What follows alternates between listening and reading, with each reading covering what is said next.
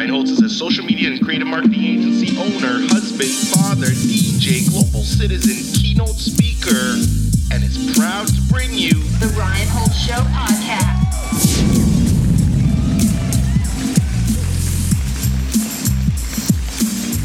Hey everyone, welcome to another episode of the Reinholz Show podcast. Oh my goodness, we have exciting news in the podcast world. We're very, very excited. We're getting featured by CBC, myself, in terms of, you know, kind of my journey personally, professionally, into the podcast world, into the marketing world. So we're going to be filming that on Tuesday in Edmonton. So, you know, just kind of a little FYI, keep your ears and eyes open for it. But that being said, our biggest piece of announcement today is, you know, we do get a lot of reach outs for sponsorships and partnerships and things like that on a continual basis. And, you know, some of them for me, I mean, a lot of them just are not a good fit. You guys know that Jordana comes on the show and she's been a constant, and we're looking, you know, for very, very specific people, very, very ground level. And as you know from feedback, you know, we just want to give you the most amount of value. And we also want to make sure that our guests feel like they're coming home. So my next guest is sitting in Vancouver, getting ready for a Super Bowl party. I'm sure there's some Crown in the background, may or may not be there. But my next guest, his name is Amar Gill, and Amar is going to be coming on periodically on the show throughout the year and talking about a variety of things. Amar has his own show called Do Bad Things to Do Good podcast, where he basically goes around and tells life stories. He's also a chartered accountant specialized in business, and he has been a business advisor with over 15 years, both on the national and international level. He provides consulting and advisory services for small to medium-sized businesses in finance, operations, and capital investment. So Amar's going to come on the show and talk about, you know, we want to chop it up about kind of, you know, him going around and kind of getting all these stories, which I think is absolutely fascinating. But then he's also got the accounting background, and because of the sheer volume of business owners that listen to this podcast, I think that he can give a lot of value, tips, and tricks. And, you know, I always like to say, you know, if you can get free advice that you would have to go pay, you know, hundreds of dollars to get, you know, on an hourly basis, you know, I'm here to take advantage of Amar so that he can give as much value to you so that everybody kind of wins. So, Amar, without further ado, man, thanks for supporting the show and welcome to the show, man. Thanks for having me. So what do you tell the listeners a little bit about the story? How did you start listening to this podcast? And, you know, you can kind of, I think it'd be nice to shed some light on how we know each other, but really don't know each other. But then it seems that the circles in the osmosis universes tend to collide. So can you share some perspective on that? Yeah, sure, absolutely. And basically, a few years back, I came across your social media, you know, Instagram and Facebook, and I was always fascinated with the hustle that you had. And I would always tell my friends, and I worked for one of the big international accounting firms, you know, a few years back, and I was always telling my friends, I go, the hardest thing for accountants to do is to master marketing. You know, we're good at the numbers, we're good at the details, and we're really good at sort of trying to provide that advisory service to our clients. But most of our clients, when you come into an accounting firm, they're already there because the partner above you has already brought those clients in. And the partners know the clients at their age level, and they know the people that that are in their network. But it's hard for a younger accountant coming up to sort of bring up his own network. And, you know, we're both Millwood's boys, born and raised, right? And we have the same circle of friends, but we never our paths never crossed. And then I started kind of following sort of what you were doing, and this was kind of, you know, a few years back, but I was always just, I was getting respect from afar, the admiration I had. I'm like, this guy just has no fear and just goes for it. And I would always show the younger accountants in my firm, I'm like, look at this guy, he's out there, he's meeting people and he's doing things. And I thought, you know what, wouldn't it be a great idea to bring you in to talk to sort of the new articling students we have, and to give them a heads up like, hey, here's how you expand your network. Here's how you market. And I reached out to you, and we, you know, met up for a meeting. And, you know, unfortunately at the time, the accounting firm never really went for the idea of kind of bringing you in for a talk, which was their loss. Yeah, right? No, it's all good. I was always a big fan of you, and I always kind of just said, you know, I'm okay at marketing. I've always had a good network. I've got 30 years of living in Edmonton, so I've kind of grown up with a group of people that are involved in business, and they continue to be my friends to this day. But I always thought you were a great example of how you get out there and you put yourself out there and you're not afraid to do it. And that's kind of how we crossed it. It's interesting because you talk about, I always say, in business, a big part of business is timing, and depending on who runs a firm or a business, it just depends on kind of where they're at. For me personally, it's funny, and I talk about it openly on the podcast. I don't really love the concept of marketing, if that makes sense. I love the concept. I think especially with my field, marketers, everybody's a marketer now. Everybody's, whether, multi-level marketing, there's a lot of skewedness that tends to happen in the marketing world. But for me, marketing has always been simple and always will be. It's, how do you present your product or service in a non-annoying way to a potential customer based on the time that works for them, and anybody who can kind of solve that problem. And I do like to say, the bigger the problems you solve in business, the more money you're going to make. And a lot of people come into business and they're so money focused, and I'm like, don't do that. Try to create as much value as possible for free. The money will come rolling in. I can speak to that as a testament, and a lot of people even on my end say, Ryan, I don't really even see you advertise per se your marketing agency. And I really don't. I really haven't over the years. But I think that the best advertisement you can do is through demonstration. So if I can build a podcast, for example, and market that and build it to where, people actually start saying, oh, wow, I actually know this podcast, or I'm listening to this podcast, or I know somebody knows the podcast. That's marketing. If you can go out and speak at conferences and create cultivate a personal brand online, that's marketing. I'm extremely proud of my family. A lot of people do not post a lot personally. I do. I'm actually a very private person, which a lot of people kind of laugh at, but I'm extremely proud personally and professionally, and I like to show that to the right. public, because I feel like that's me. You, on the other hand, you come from a different world where you're an accountant. Every time I think about an accountant, I think about very right brain oriented, very like, 2 plus 2 is 4. Whereas if you ask me what 2 plus 2 is, I'm like, no, it could be like 3.5. It could maybe be 4.5. I'm always trying to, because it's all about the story, right?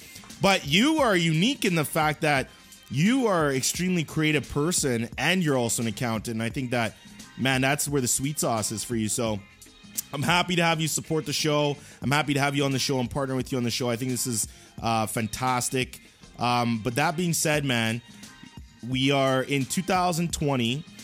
We can speak to the Alberta market in terms of business. I have yet to meet or talk to any business owner right now that's not feeling a bit of a pinch in terms of the economic that's going on. So people who are listening, maybe you're a new business, maybe you're an existing business, maybe you're in the midst of a corporate restructure. When it comes to accounting, knowing your numbers, organizing your money, making sure that you are on par with, CRA, which you do not want to get on the bad side of CRA. What could you say just when somebody says, oh my God, like accounting, what the hell does that mean? I don't care about accounting. I just want to run my business. Like, how could you kind of say, incorporate it and, try to have fun with it, but here's some little tips and tricks you could do. Yeah, absolutely. The first thing I will say is accounting is your business. It's a snapshot of your business. Entrepreneurs, and you can relate as being one yourself, they're excited about what they do. They love to talk about their business, love to do their business. They don't want to focus on the nitty-gritty numbers, the ins and outs, right? That's why, you hire a bookkeeper or you hire a business advisor, an accountant to help you with that. However, I think it's really important for an owner to stay on top of it. At any point in time, if you look at the biggest, most sophisticated business in the world, you look at a Staples, you look at a Microsoft, they meet every other day and look at their numbers, right? Board meetings happen on a monthly basis. And at that board meeting, you go through that boring minutia of what's our bottom line, what's trending, So I would encourage any business owner, whether you're just a medical professional or, you own a mechanic shop or you're in the pipeline business, you're supporting the oil and gas industry, you need to have up-to-date numbers. You can't just, pile your receipts in a shoebox or pile your receipts in your inbox on your email and just say, I'll look at them next month and I'll give them to the bookkeeper.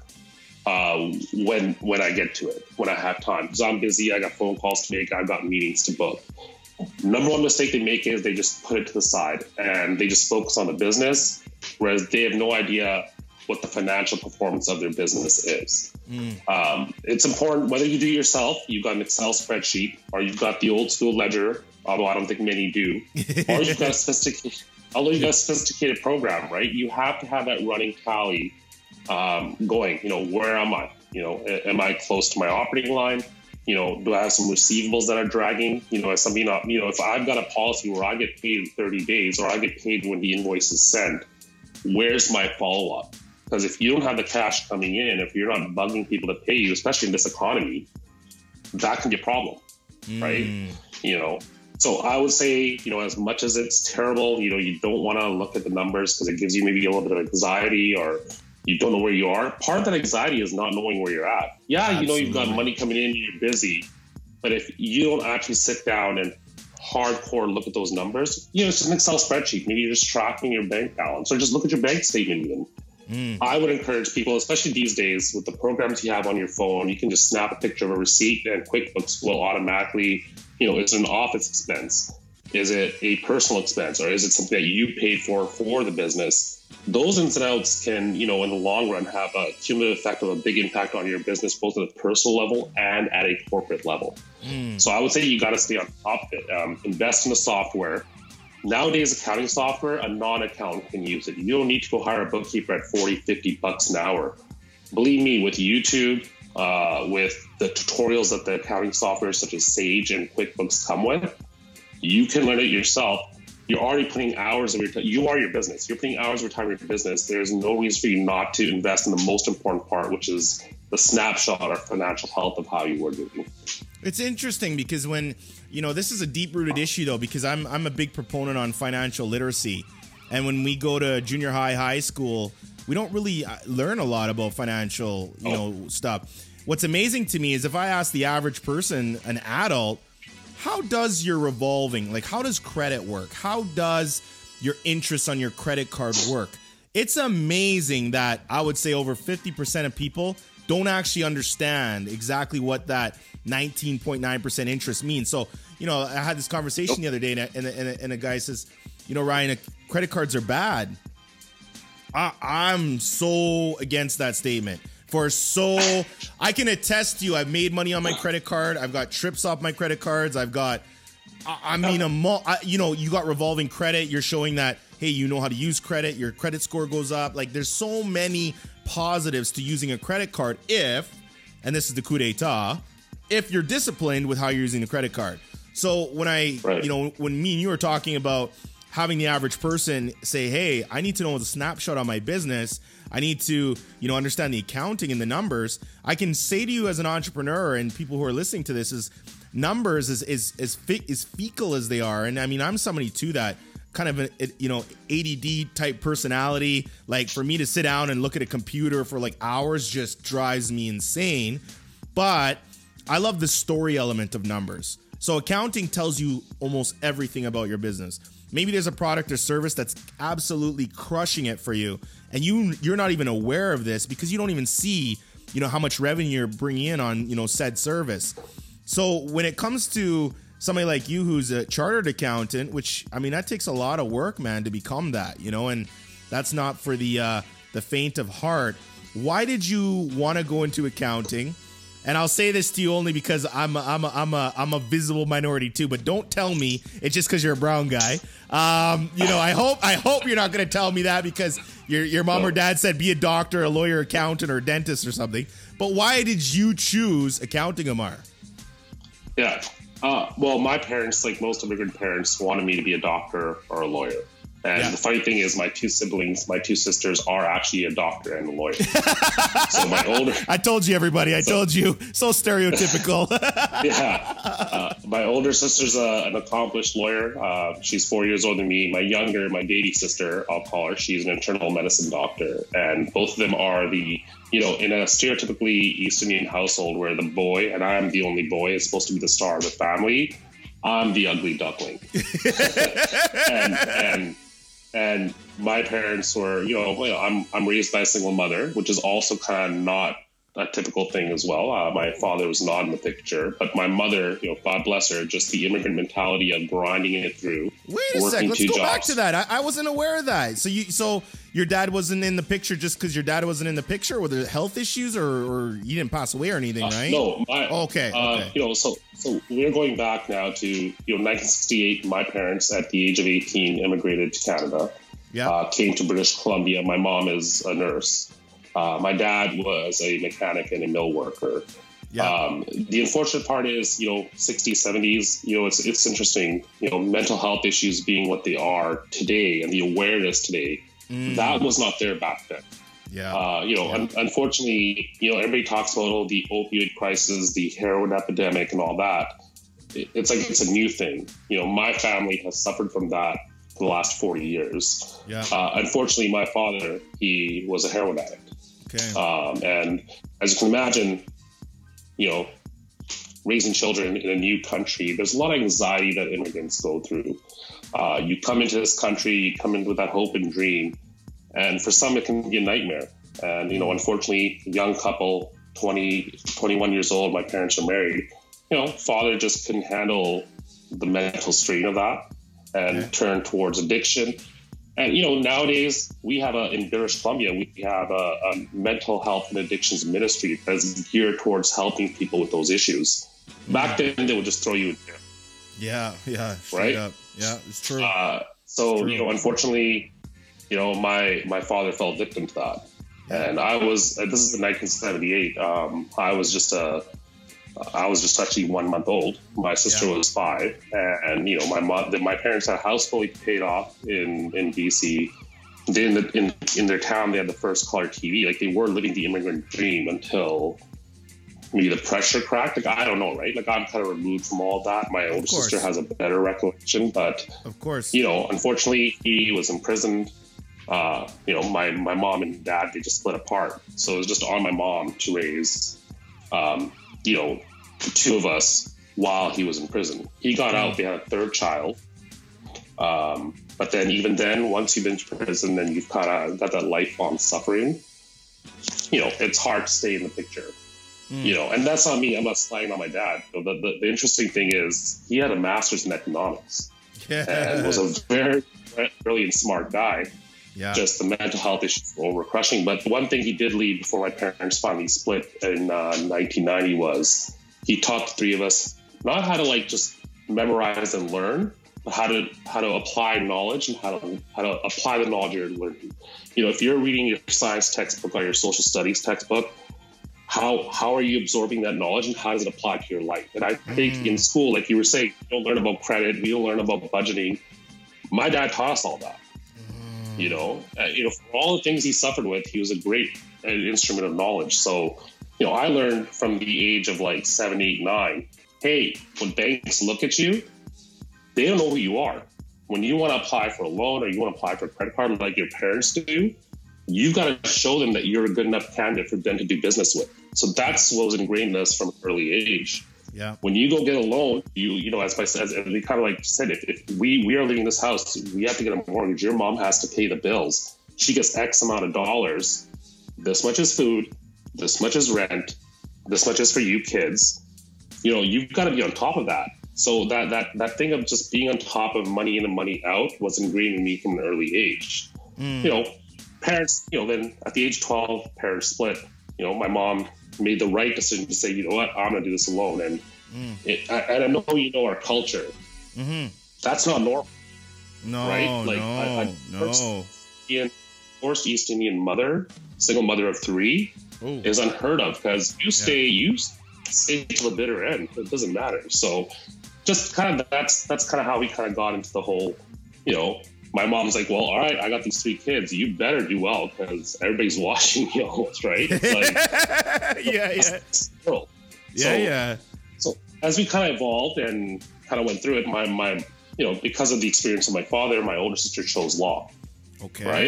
Interesting. Because of my mother being a healthcare worker, my younger sister from the age of 7 said, I'm going to be in medicine. I want to help people like mom does. Me, I'm like, I was always in that back of my mind. I'm like, money in, money out. I always kind of just centered around that.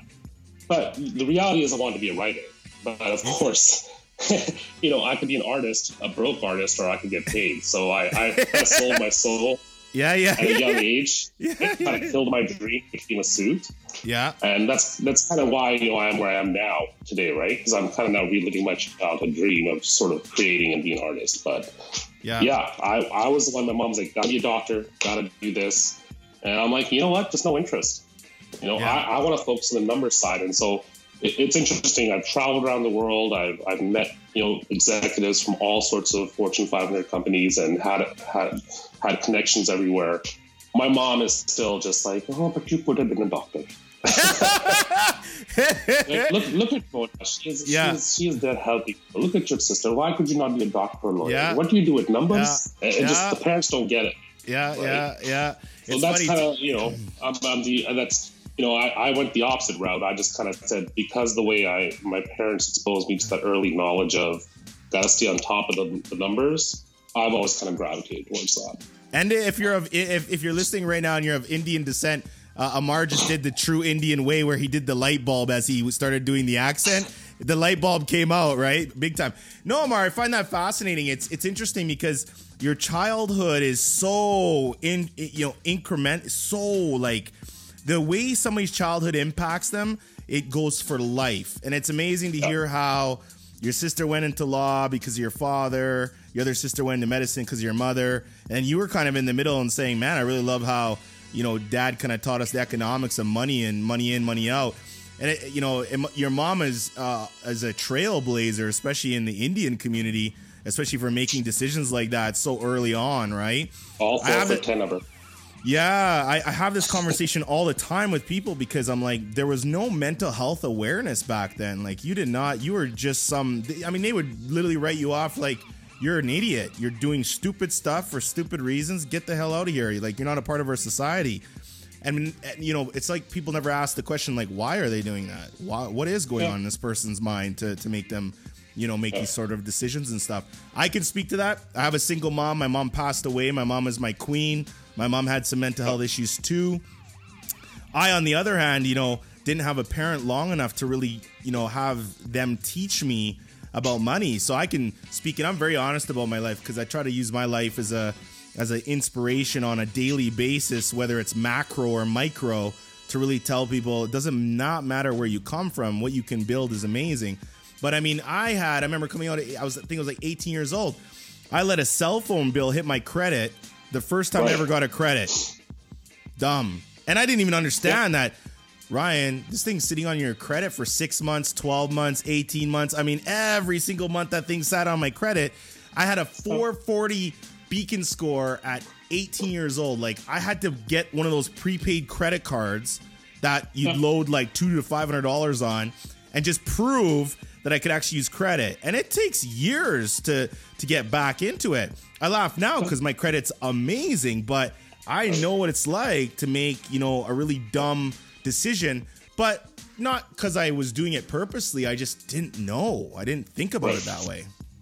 To tie that into business, Ryan, if you are a small business owner and you don't have good credit going into it, you can have an amazing business idea. Yeah.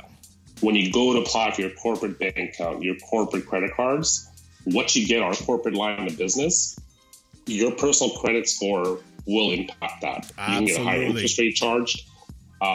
Some banks won't even do business with you. RBC won't touch you and offer you an operating line of credit if you don't have a credit score that meets their metrics. Absolutely. And the greatest failure of our education system in Canada is great, but I feel like it fails at teaching you about what's really important in life, which is how to build financial literacy. They used to have accounting. They used to have typing in high schools.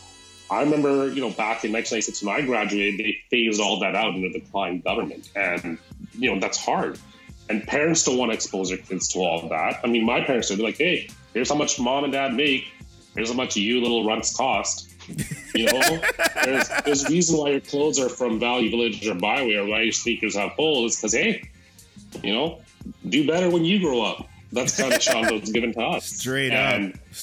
And I think that we grew up social studies, math. Yeah, World War II is important. I get it. The Nazis were shitty people. Sorry, I don't know if I can swear or not. No. Go ahead. Go ahead, man. Go ahead. I get it. E equals MC squared. Einstein was a brilliant guy. Great. how does that impact my everyday life? If I go out there, whether I get a job as an engineer or I get a job as a lawyer or whatever I want to do in life, or whether I just want to, go into the trades, I want to build houses, I want to, get into welding. What the Nazis did or did not do does not impact that. However, learning how to build my credit and having my profile out to creditors, that matters. The worst part is that when you get to university, so I attended the University of Alberta, the predatory practices of MasterCard and Visa, how they go after students at that very, very vulnerable age of 18. Hey, man, here's a credit card with $2,000. When you're 18, you're like, oh, $2,000, that's amazing. They don't tell you that, well, A, you're a student. You don't have a lot of time for a job. I mean, those of us that can pull off a 30-hour-a-week job and go to school, God bless you, but they don't tell you that, hey, they're getting their hooks into you at an early age. When they give you that application as an 18-year-old, you want to start hitting the bars, you want to start dating girls, you want to start doing all that stuff. And, the reverse, if you're a female, you want to start shopping for nicer clothes, you want to go with your friends and wine on the weekend. I need money to do that. Oh, look, here's a $3,000, $4,000 credit card. Oh, by the way, if you don't pay it monthly, at the age of 18, you're already going downhill and your profile is set and you don't know how to get out of that. So it's a vicious cycle. And, and if you want to take it one step further, once you get into professions such as engineering, accounting, dentistry, law, or medicine, banks will throw a line of credits at you like it's no business. If you're a dental or a medicine student right now at the University of Alberta, you can get a $250,000 line of credit. Snap of a finger. Yeah. What they don't tell you is if you have bad credit going into that line of credit, or if you didn't take care of yourself, instead of paying prime, which is around 2.65%, you're paying prime plus 2, prime plus 3.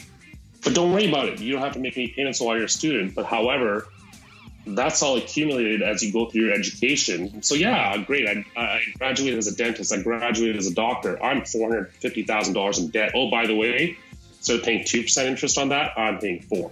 Oh. So they've got their hooks into you from the beginning. And somehow I almost had this idea, we should teach, we should go into high schools, junior high schools even, and start teaching financial literacy from a younger age, because the future business owners, the future entrepreneurs, how are they ever going to realize their dream of business if the system is against them from the start? And that is something, as you can tell, I'm getting a little excited.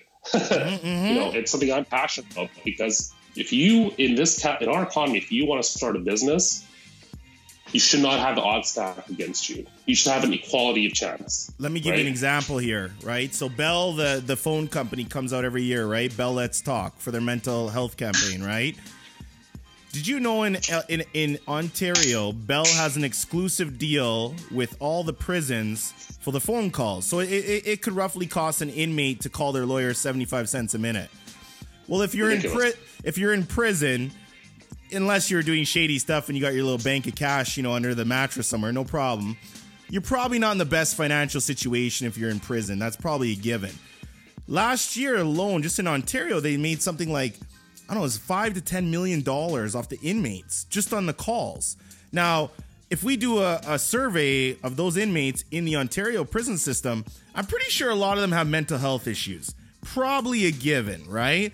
And if you didn't go into prison with a mental health issue, the stuff that you're going to be exposed to in prison is going to definitely cause anxiety and probably a mental health issue when you come up and you're reformed, quote unquote. There's no reformed in prison, FYI. Yes, you can do rehabilitation is a myth. Yeah. It is, right? So kind of fast forwarding into your point, financial literacy is huge for me. And this is where I do love the marketing, because there's nothing that stops Amar Gill from going on TikTok, which is an average age of 11 till 15, 16 years old, and doing funny TikToks when it comes to you're in grade 7, 8, 9, right? And you see this guy come on and say, hey, did you know that? Hey, here's the principal, here's the interest. And you got some funny little videos going on, because now you're actually talking to them in their language. This is where a lot of people, they don't understand the power of communication and context, right? Listening is the most powerful thing you can do. I think context and understanding is the second one. And then if you can deliver all of that through verbal, voice, written, whatever the heck you want to do, that's powerful. This is why I do the podcast, because the podcast for me is, every episode I do, I look at it like a 60-minute masterclass for somebody who basically could, maybe they listen to the show and they're like, holy crap, Amar said this, I'm going through this right now. Maybe you could save that person a 5-year headache just if they hear one little piece of information, right? And this is where I'm...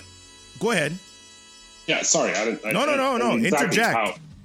How that ties in is, so if you're a parent out there and you're listening to this, start talking to your kids early about financial literacy. 100%. You know, there's enough videos out there, enough content out there. It doesn't have to be my bearded ass on a TikTok. It would be horrific, but maybe I'll give that a try. Professor Amar's financial literacy class. Man, do it. Yeah. But again, this all these things I'm talking about, these building blocks of financial solvency, financial literacy, the knowledge and the predatory practices of our banking institutions feeds into the fact that when you're an entrepreneur, you are relying on the banks for credit. Yeah. For making, paying your suppliers, all that stuff just kind of just builds on each other. Again, if you don't have a good piece of accounting software and you're not on top of entering your invoices, entering your expenses, or hiring someone to do it, if you don't want to do it, if you're just letting your wife or your partner do it, that's fine. You still have to keep an eye on them. You can just giving your bookkeeper all your invoices, all your expenses is not enough.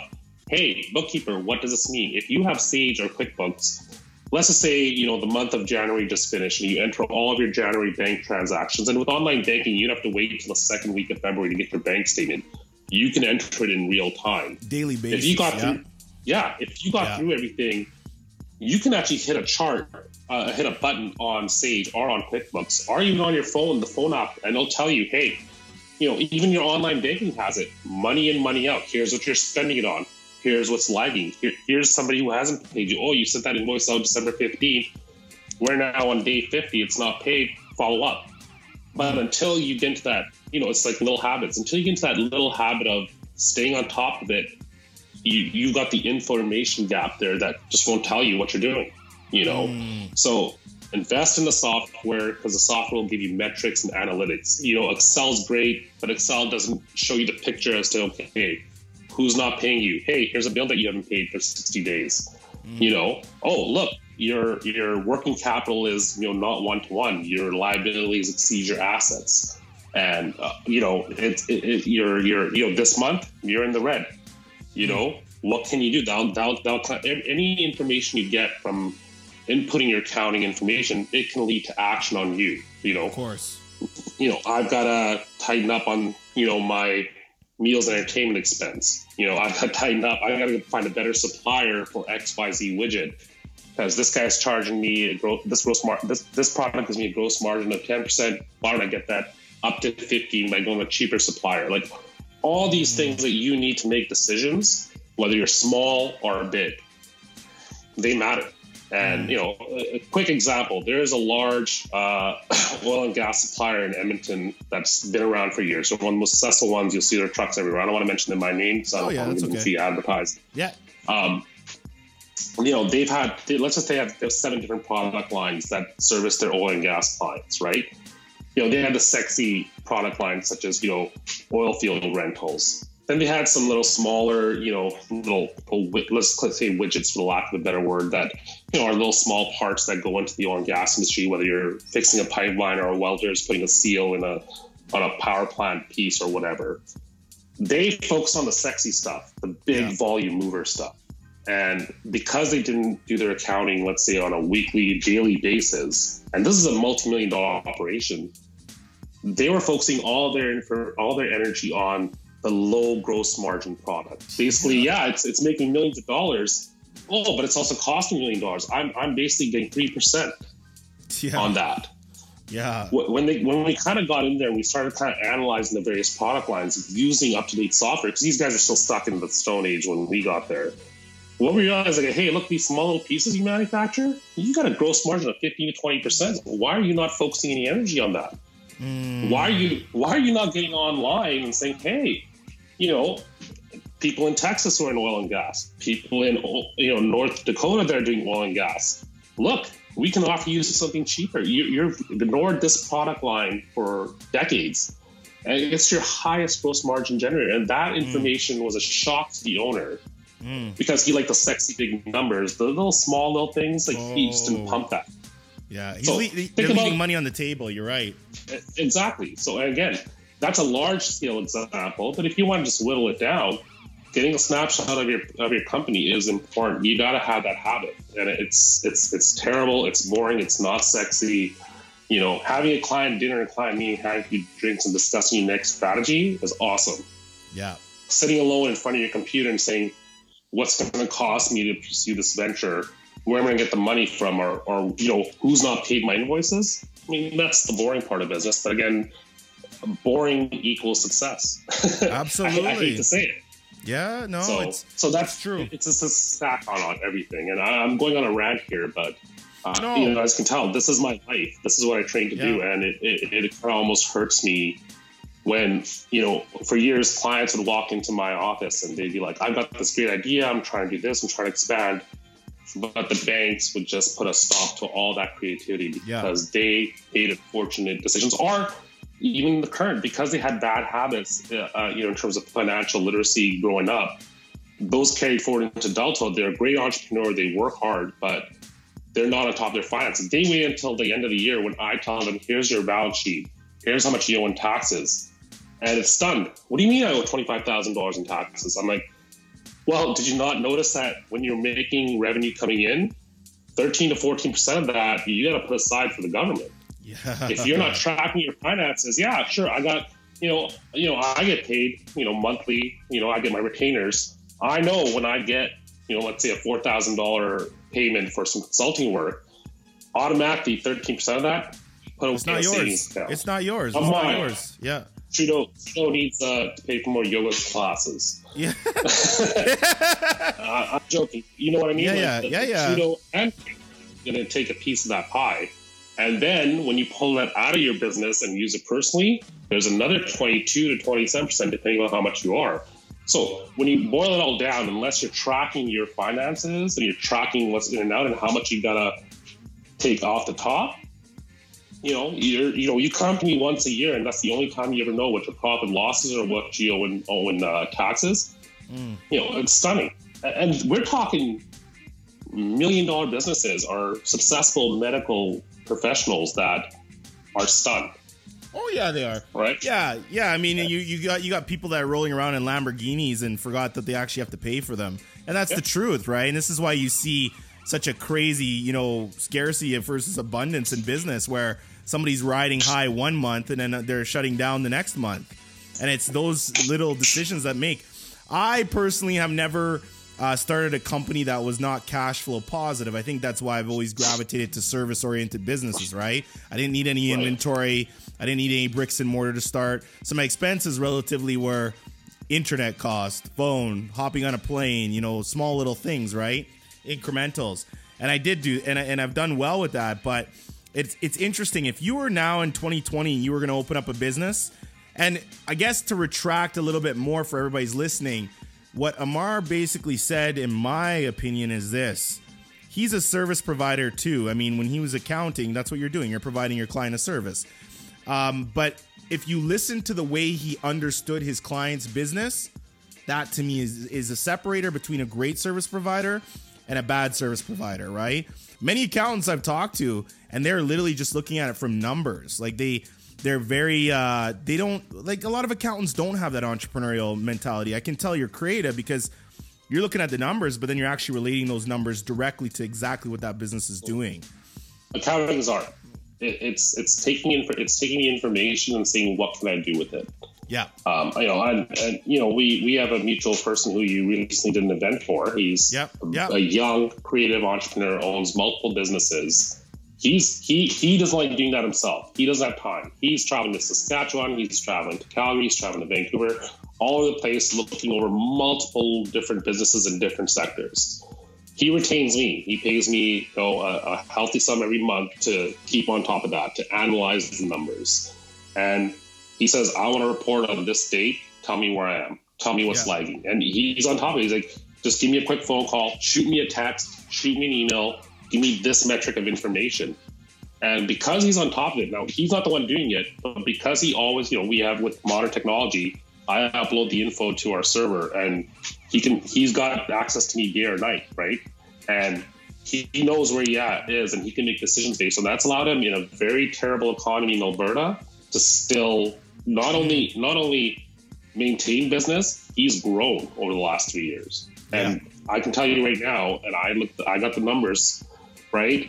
That is maybe 4% of the business in Alberta that have actually grown over the last 3 or 4 years. The rest have struggled. Yeah. And, you can use this example. He's just somebody that I want the info now. It's my phone. I want to be able to look at my phone. Okay, here's my bank balance. Here's my receivables. Here's what I got to do. Then he can make decisions in real time.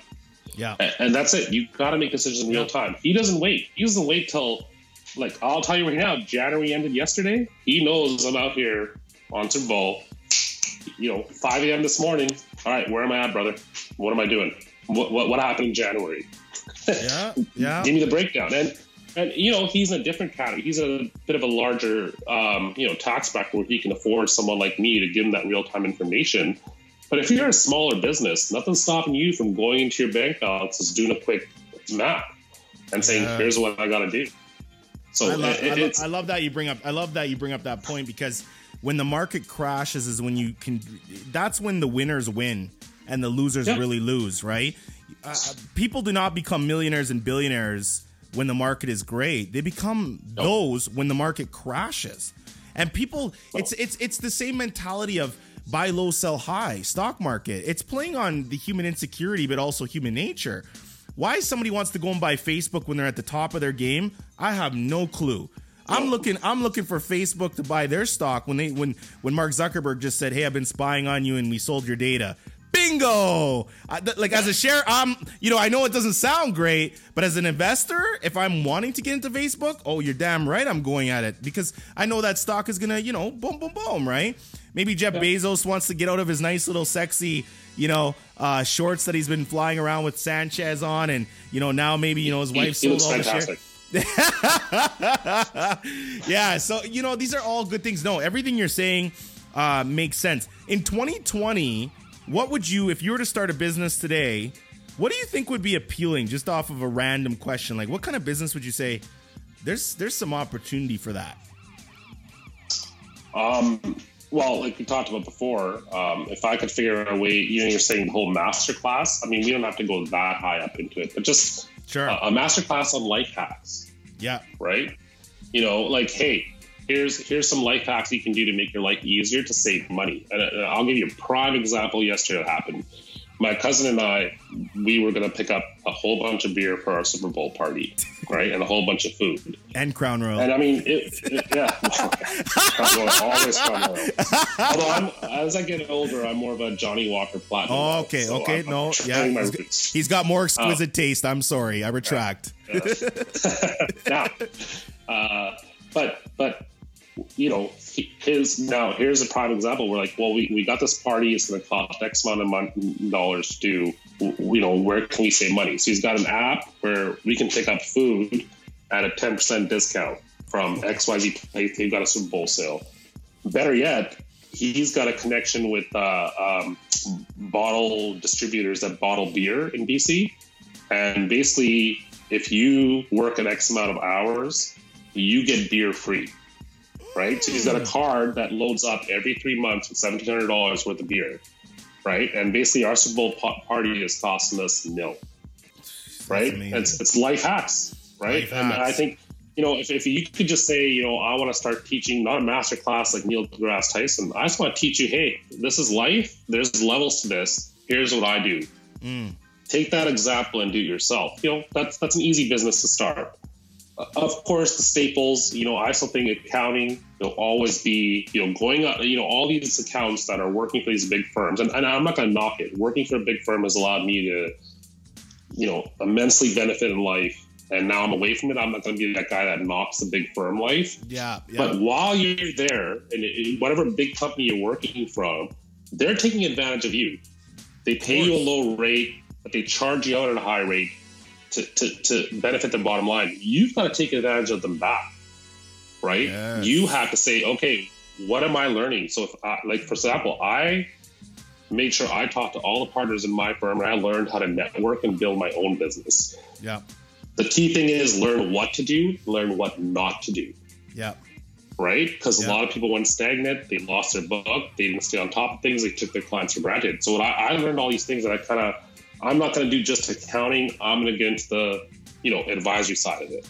And that's not stopping anybody from doing that. I'm not that smart. Yeah. Right? I'm a meat and potatoes guy. But what I did learn is, hey, everything's a lesson in life. So, something like that, life hacks, I would say if you want to get into, any type of service industry, something like what you do, that is all big right now. That is a service-based economy. Canada's been a service-based economy for the last 25 years. Yeah. Where manufacturing's not coming back, despite what our good friends to the South say. Not going to happen. Yeah. Right? DJ Quick said, if it don't make dollars, it don't make sense. Right now, manufacturing doesn't make sense. Yeah. I know a lady that started making quilts in her basement when her kids went to school. I shit you not. She had young children. She retired from her day job, and she was an engineer. While kids were at school, she's like, I'll just make some quilts. And she just took a picture of it and put it on her. Back in the day, it was what came before Facebook? What was the big one? I can't remember anymore. You had MySpace. You had ICQ. It was MySpace. She started putting pictures on MySpace for quilts. She had her email there. Next thing you know, she's got people everywhere saying, these are beautiful. I want them as my stove cover. I want this as my pillow cover. Yeah. She turned that into a $400,000 a year business. Yeah. She does something she was doing while her kids were at school. Yeah. And those kind of things, like there's something that you do every day just for fun that can be a business. Yeah. And now you have all these.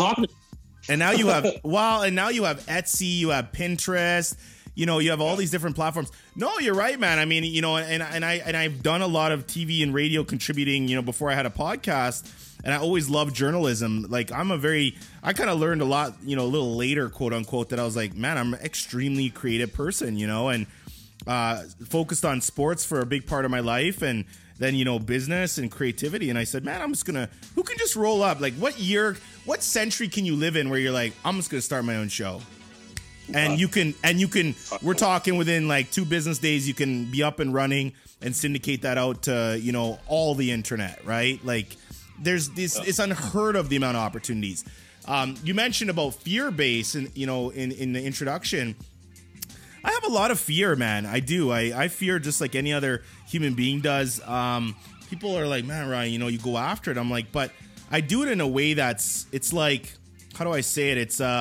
It's a very calculated risk. So I always know if I go down this road, what's the worst that's going to happen? The way my mind works is I have to know what the worst could happen. If I'm okay with what the worst scenario is, I'm going at it. But the one thing I tell people is don't ever come back to me and say, I failed and I did not fail like hitting the wall 100 miles an hour. If you come back and tell me like you didn't have your foot on the pedal the whole way, I'm going to come back to you and say, you're ridiculous, man. How do you live with that? Because to me, if I fail and I plunder, I'm okay with that because I gave it my all, and anybody else, like, because you got people from the sidelines, but I'm like, don't talk to me, bro, until you're in the game. Don't talk to me from the sidelines. I'm in the game. You know what I mean?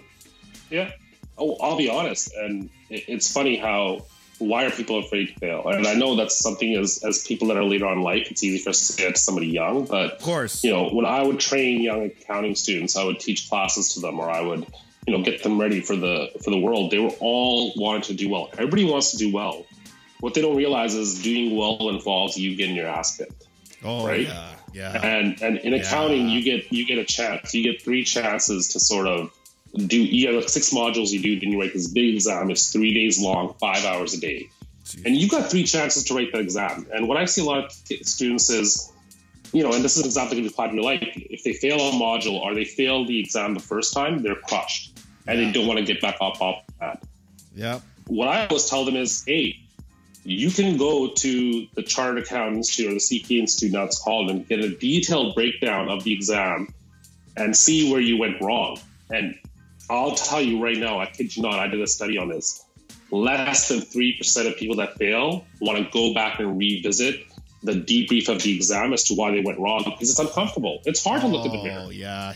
Right? And I always taught in the beginning, the first things I would say when a new accounting student, fresh out of university, would come in for 2 weeks of training at a firm, I'd be like, hey, you know what? We're here. I just want you to know failure is okay. Right? What's not okay is, take 2 hours, have a drink, reminisce on how you effed up or you went wrong. After that, time to start analyzing where you went wrong. Do the analytics. Do the work.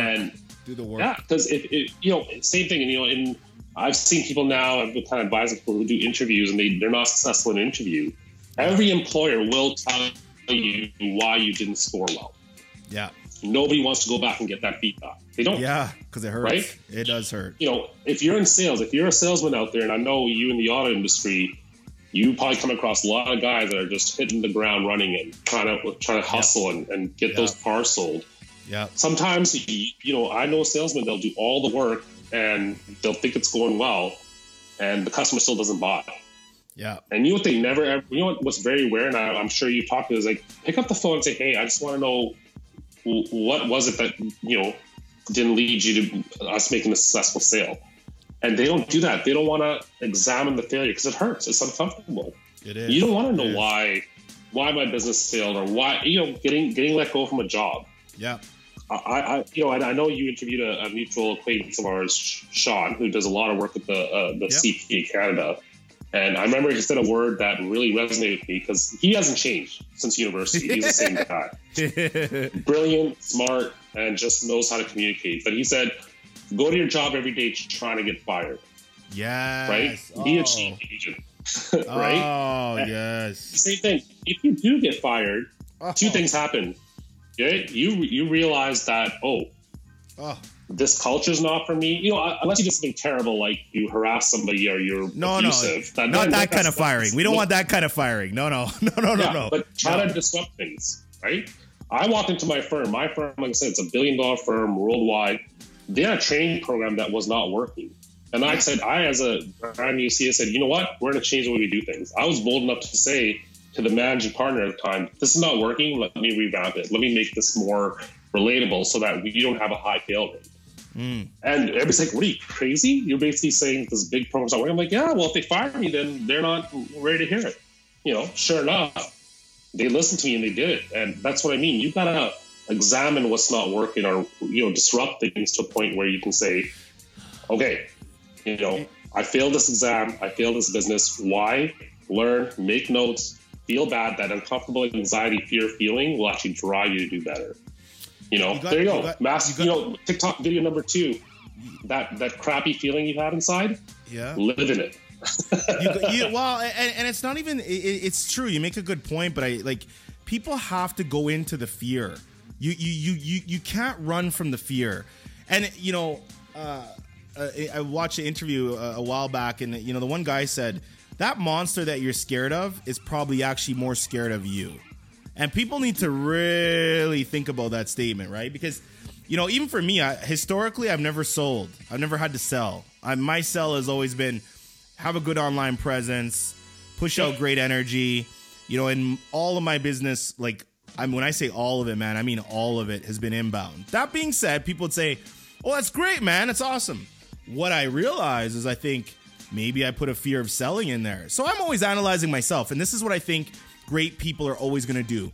You're always going to look, no matter where you are on the totem pole or what level, because there's levels to the game. The only way I always say, if you increase 5% in your game, you're now in the bottom 80. People don't understand what I mean by that. Every time you level up, you're not the star anymore. When somebody's, all of a sudden junior hockey or junior football, you're sitting there running touchdowns or scoring goals, whatever the hell you're doing. And then you get to the NFL. They're like, oh, dude, you run a 4-1? Okay. So does that guy. So does that guy. So does her. So does her. Actually, I still do, and I'm the coach. So there's levels to the game. So, it's, and I like what you're saying. I think you have to take an inventory of you. You know how you always audit? You audit for numbers. Audit yourself. I think you got to audit yourself always. You always have to take Scientology may come after you though. Like, hey, that's what we do. But that's okay. You can still take the good part, which is a self-audit from that and say, hey, something's not right. Where do I go from that? And again, I go back to the information gap. Again, audit your business, the numbers, right? Yep. If it's not looking well, the answer will come to you, right? If I didn't hit my sales targets or my figures, the info's there. Oh, okay. I didn't have enough touch points. I didn't contact enough people, right? My sales funnel didn't work right. I didn't have enough of a big funnel up here, so when it got down to actually selling and closing business, I didn't have enough chances and opportunities. Those things all relate. Well, okay, and you're an accountant, so I can ask you this, and you've heard the term analysis paralysis, right? So everybody's making their logo fancy and their website better and everything's good, but they haven't generated any revenue. We can all agree that if you have a business, like, revenue is the gasoline. Like, you cannot drive without revenue. Yep. Your business will not last long. How do you, in the organizations that you've worked with in the past, and I know you're, as a consultant, maybe you're dealing with like a CFO or their accounting or whoever, but you also have dealt with a lot of the owners of the business. How important and incremental is sales with that business? It's everything. So do you want to know in terms of, let's say, are we talking like sales of a product, or are you talking about sales in terms of a service? Well, let me get a lot of people I come across in business. One of the biggest things, and I am starting to touch on it more with the podcast because I think it's extremely important topic, is they're fearful to sell. They're fearful to get rejected. They don't know where to begin. Like, even if you look at your own consumerism from a personal level, every time you were sold something, what was the difference between you getting sold and you felt good about the sale, and then you kind of felt, I kind of have some buyer's remorse here, What was the differences there? Like, what do you, I guess I just want you to speak on it from the accounting perspective, business, but then also personally. It's tough. It is. Put it this way. If you want to say just in terms of sales, maybe, and correct me if I'm going off a wrong tangent here. There is a built-in failure rate on anything you do, right? Of course. And I learned this early on when I started going to bars, right? Hey, this relates to life. It's all connected. It's all connected. I'm not the pretty boy. Right. And I, being the accountant I am, if I would approach a girl at a bar, or I would talk to a woman, I'd be like, my rejection rate's 80%, right? If I approach 10 women, and this is a very basic example, 8 out of 10 are going to tell me go away, right? Now those 8 rejections come all at once. You could have 3 rejections, 1 acceptance, and 3 more, and get that to 10. Your success rate is 20%. And that, I'm not joking, that 20% number holds true. For every 10 leads you have, 8 will go away, 2 will accept you. You just got to learn to get past the 8 rejections, knowing that the numbers will always work out. It's cyclical. And I know it's a terrible example for getting it. Just like No. 10 times. No. And I'm sorry, I got married. I never got a chance to use Tinder. I probably get a chance to use that. How many swipes until you get a match? I'll talk to some of my younger nephews. I'll guarantee you, out of every 10 swipes, you'll match 2, right? Interesting. And that's it. It's 20%. Now, if you're some Brad Pitt looking guy, or some suave looking, Idris Elba looking, big genetic hunk of a man, maybe it's 30 to 40%. Maybe it's 50, right? Yeah. I use Idris Elba. My wife's, she loves him more than she loves me. She's never met him, but yes, he's a beautiful man. Another win for the black. No, it's so true. If my wife left me for that genetic specimen, I'd be like, you know what, go on, man. I can't compete. Do you know my first ever girlfriend was East Indian, and nobody ever knows to this day, and I'll never ever reveal it because there would have been like brothers and cousins and all kinds of stuff. But I think about it, and I'm like, yeah, you're kind of right. The culture game is interesting, but no, it's a good example that you gave, because that 80% rejection, it incapacitates people though. Like, you're talking like people will not approach business because of that. Like, they will go work a job their whole life, try to get a pension, assuming that company has enough money to pay out. Don't get me started on those things, but they put all their eggs in one safe basket. And that basket ain't safe, man. Like, it's not safe. Yeah. So, your investment portfolio, let's say you have an investment portfolio where let's say 20% is high risk equities, 40% is sort of safe AAA rated bonds, right? And the remaining is maybe real estate. You've got this mix up portfolio to sort of manage your risk. 20%, you're okay losing 20% of your portfolio. If it hits big, great. If it doesn't, that's okay. When you're out there trying to market yourself, you're trying to go after sales, don't just go after one target audience. Right? You've got to mix it up. Don't just approach the blondes in the bar. Try a brunette, try an Asian. Again, nobody talks in bars anymore. But if you think about it, so if every 10 people you approach, you've got two hits, 2 sales. To make those 2 sales into, let's say, hundreds, think about how much more effort you have to put in. It all magnifies, right? So just remember, be ready to be rejected 80% of the time, whether in life or in business. However, that 20% that does come through, they'll be worth it. And that 80% that rejects you, dig through that minutia and find the pieces. Analysis paralysis is good only if you learn. You don't just sit there and be like, oh, I guess I suck, and just put it aside. No, analyze it and say, okay, when I approach the next 10 customers or next 10 leads, what can I do differently that didn't work with those 8? Right? And apply that and try something different. If you try the same thing over and over again, it's the definition of insanity, right? Yeah.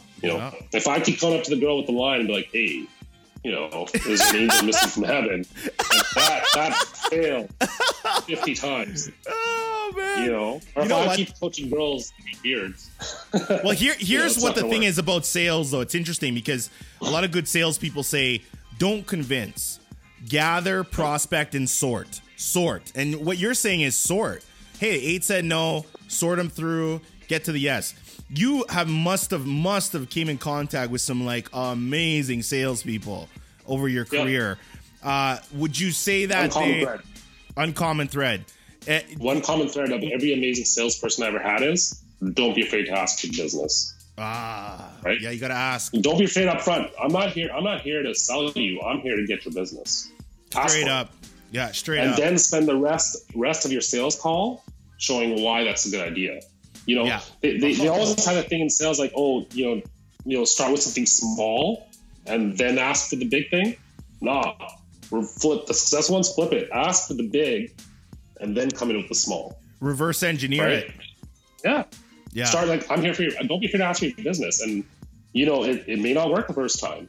I used to present to 3rd or 4th year dental students at the U of A. I used to do a presentation on accounting, a little PowerPoint before TikTok, I would say.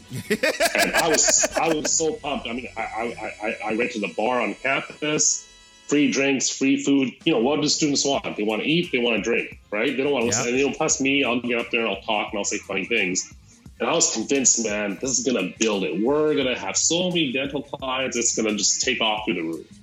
Presented to 100 students, and I kid you not, 2 signed up. Yeah.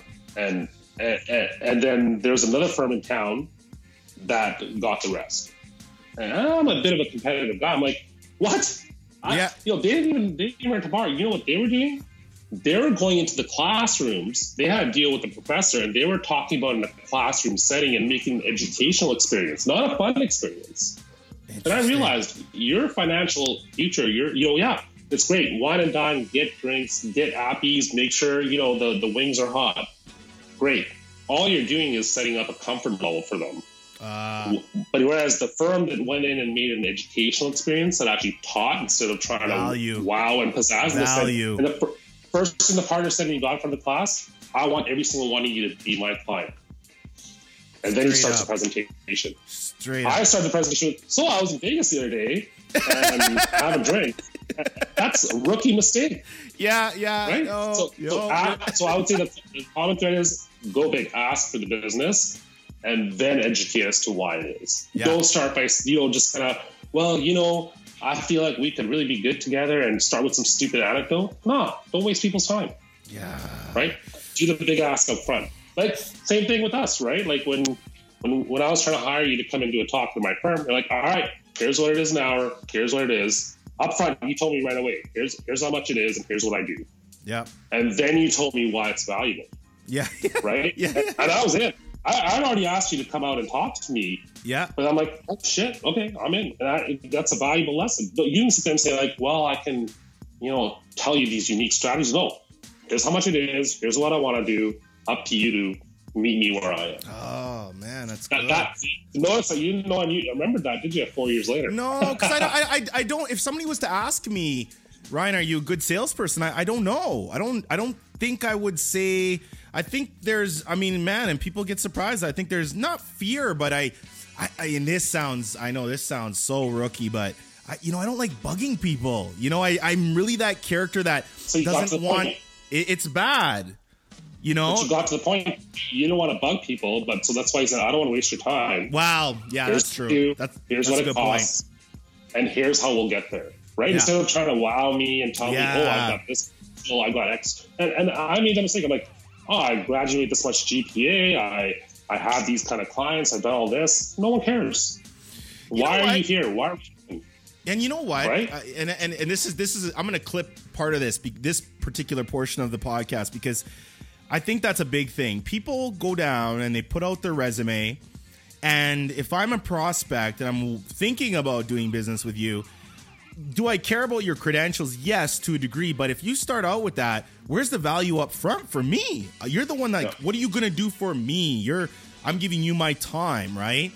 And it's funny because a lot of people say, yo, man, like, don't go in there with your little resume or here's what I've done. And here's, I used to do like internationally award winning and all this. And I looked at all my profile stuff and I said, nobody really gives a shit about that, Ryan. They don't care about that. What can you do about them? And then, yes, when it comes down to consideration, well, why you, Ryan? Hey, happy you asked. Boom, boom, boom, boom. Done. Yeah. Cool. Take care, man. Bye. I don't like bugging people. And it's interesting. My wife talks to me about it all the time. She's like, Ryan, man, you can't think about it that way, And I find myself now because I think the more curated or maybe even mature or way you like doing business, you find yourself actually wanting to do business with certain companies, and you cannot let that company come to you. They probably never will. So you have to go out and say, I want to talk to Amar. I want to talk to this person. These are the people I actually want to do business with. And David Meltzer, have you ever heard of David Meltzer? He's a Sports One marketing owner. He's Warren Moon is his partner. Do you know Lee Steinberg? Right. Yes. The movie the movie Jerry Maguire. Right. Exactly. Yeah. It was done after David was the CEO of Lee Steinberg. He was just a guest on the podcast. I said, David, when somebody's afraid to sell or fearful to sell, is it coming from a place of humility, serving, or ego? He's like, oh, that's ego, Ryan. Oh, that's ego. That's all ego. He said, fear, you think that this and that, everything's about you, and you don't want to. He's like, oh, that's all ego. He's like, humble people ask for help. But he's like, you know what's amazing about salespeople? Everybody thinks they're sharks. Humble people ask. And you just said that. Yeah. Just ask. You got to ask. Yeah, ask. Yeah. And the other thing I want to say is now, I don't want to devalue the competency of your financial advisor or your accountant, right? Sure. At the same time, when you are going to go in the market for an accountant, and you know what, anybody can feel free to ask me. I can tell you what to look for in a good accountant or what to look for in a bad accountant. Make sure they're competent. Make sure they're keeping up to date. Make sure they do their professional development. They're up to date on the latest Canada Revenue Agency rules. I mean, that's a whole other show as to how the government can screw you. Yeah. But you got to make sure that if you are going to talk to an accountant, don't be afraid to ask them, where did you go to school? Yeah, absolutely. Right? Absolutely. Were you on the honor roll? That stuff does matter because the old adage, right? And I'm sure you know this as well. How you do one thing is how you do everything. If somebody just took it easy in school and was not excelling at it, well, that's a pattern for the rest of their life, right? But Amar, I think we got to clarify that though, Amar, because I've seen people that kind of skim by per se, but then when they actually got into their profession, man, they're at the top of their game because they're consistently putting in work into their craft. You know what I mean? Right. I don't want to. Oh, go ahead. Yeah, sorry. What I meant was not like school, university. I'm talking about the work they put in their professional development. Oh, hell yeah. Absolutely. Do they have their hours up to date for professional development? Do they know the latest laws coming out? Do they know the latest strategies? Are they just up to date in their profession? You can ask those questions. Hey, what's the latest? If you just simply ask your accountant, so what did the new federal budget entail in terms of tax credit or tax savings for businesses? If he doesn't know that answer within 30 seconds, he's not up to date. That's a simple test. Yeah. Right? Yeah. Or better yet, if he doesn't start with that, hey, here's this new tax rule, small business rates changing. Jason Kenney's going to reduce the small business rate. You got to make sure he's informed, right? Yeah. So sorry, what I meant to say is not the traditional schooling sense. What I'm saying is, if you're in a profession, are they excited? Are they keeping up to date? Yeah. That's how you know that they're always thinking, right? Because they know if they're up to date in their professional development, they can serve their clients the best. And word of mouth, man. There's some bad accountants out there, though, and and you know what? It's with anything, lawyers, marketers, business owners, plumbers. Oh, and I tell people, you got to be your own advocate. You got to be your own advocate. You got to keep your service provider. And anytime I go to a service provider, I look at it as a two-way interview. That person should be interviewing me, and I should be interviewing them. Meaning, I need to make sure that, hey, is this person going to get it done? Or here, if I'm looking at certain things, and sometimes things aren't a fit, and that's okay. And I don't think there's anything wrong with that. This has been amazing. Amar, let's wrap this up. But can you tell everybody kind of where you're at right now? Because, again, you're going to be coming on the show periodically throughout the year. And then also about your show and kind of, just give everybody a little quick synopsis of who the heck you are, where you're at right now, and what your motivation is for your show. Yeah, sure. Absolutely. So I'll make it really quick and short. So I left the traditional big accounting firm life a few years back when I got married because, working 80 hours a week and trying to have a family life just doesn't work. And so I kind of semi-retired from that. Yeah. What kind of organically happened is a lot of my old clients, hit me on retainer and said, hey, we still want to work with you. Can we keep you around? And that was beautiful. That showed that, hey, I built somewhat of a brand. And, I kept working on as a specialized advisor, and that service is open to everybody, right? I'm there for them. So that's kind of what takes up my time. I mean, it's not enough. I mean, I still want to kind of focus on my health and get away from working every day and just focus on my marriage and make sure my wife and I were on solid footing. And I'm fortunate enough to be able to do that. But then I started realizing that, the old artist in me, the old wannabe writer from my childhood kind of came in and said, well, I just realized, and it's a simple question, and it was pointed out to me by a friend of mine. They're like, yeah, accounting, but you know what? What else do you know? And I said, well, there's a whole wide range of topics I have zero knowledge about. There's people that live in different walks of life. Mine's a very linear path in my career. There's people that have taken a very zigzag path, right? Of course. They didn't always do the good things. They did some bad things to do good things, right? They had to compromise. There were some areas of gray, right? And if you that kind of just coming of the journey, instead of me watching a YouTube masterclass, well, I just go talk to these people and learn firsthand. And it'll improve my conversational skills. I'll learn something. And at the same time, it just helps me create something. And I just do it just to create content for my friends, just to be entertained by. And I was fortunate enough to kind of, and if you go to the show and listen to my first episode, I had a happenstance meeting with somebody in a very different walk of life. and that turned into this hour and a half fascinating, riveting story. And that kind of launched the dude. I don't know if you've had a chance to listen to it yet. I listened to bits and pieces of it. Fascinating, story, amazing, right? Amazing. And there's somebody built a very bad hand in life, right? Constantly screwed over, constantly taken advantage of, who took control and sort of, used it to launch her own little entrepreneur service, right? Yeah. And I thought, wow, this is somebody who had every excuse in the world to give up. And I don't want to give too much away. Sure. You can listen to it yourself. Yeah. But abused, on drugs, homeless, to successful entrepreneur. And a very kind of winding street. Didn't always do things the right way. Had to do some bad things to do good. But now it's sort of come out of it the other side. And so that's my collection of stories that I've kind of gone in. I've got about 4 or 5 episodes in. I'm new to this, right? I just learned how to set up a microphone 5 months ago. Yeah. By the way, I got microphones policy right there looking at yours. So this is the Shure SM7B. This is the same type of microphone Michael Jackson recorded Thriller on. Exact same one. Wow. Now you got me. But like I said, so this is a journey for me to just bring stories to my group of friends and beyond. I'm not doing this for any kind of financial gain at all, because I don't need it. I'm just doing this to learn and to help other people learn that, hey, if this person made it through this kind of adversity, I can too. Or, oh, look, my second episode was, 3 of my friends sitting around talking about we were all bouncers back in the day and the Edmonton bar scene. Well, how was that experience? Yeah. Right. My third episode, I interviewed one of the largest adult film stars in the world with over 60 million views on Pornhub. Now everybody's like, well, what are you doing talking to a porn star? Well, I'm like, well, when we look at adult, porn is there. It's a multi-billion-dollar business. Everybody sees it and uses it, right? Let's not judge. Let's not be pure. Yeah, no doubt. No doubt. Who's the person on the other side of the screen? I ask myself the question, who's the person on the other side of the screen?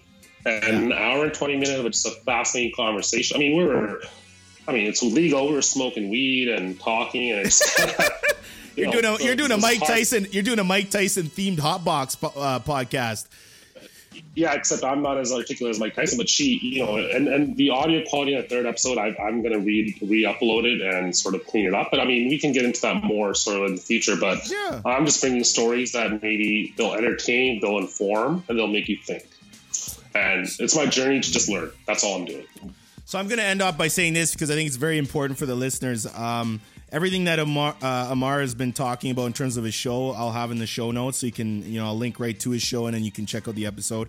You're kind of bringing in a very professional accounting business, which is great. If you've listened to my podcast over the 88, 89 episodes that we're at, and everybody listening to the show, this is a big round of applause to you guys too, because the average podcast fails after 7 episodes. That's fact.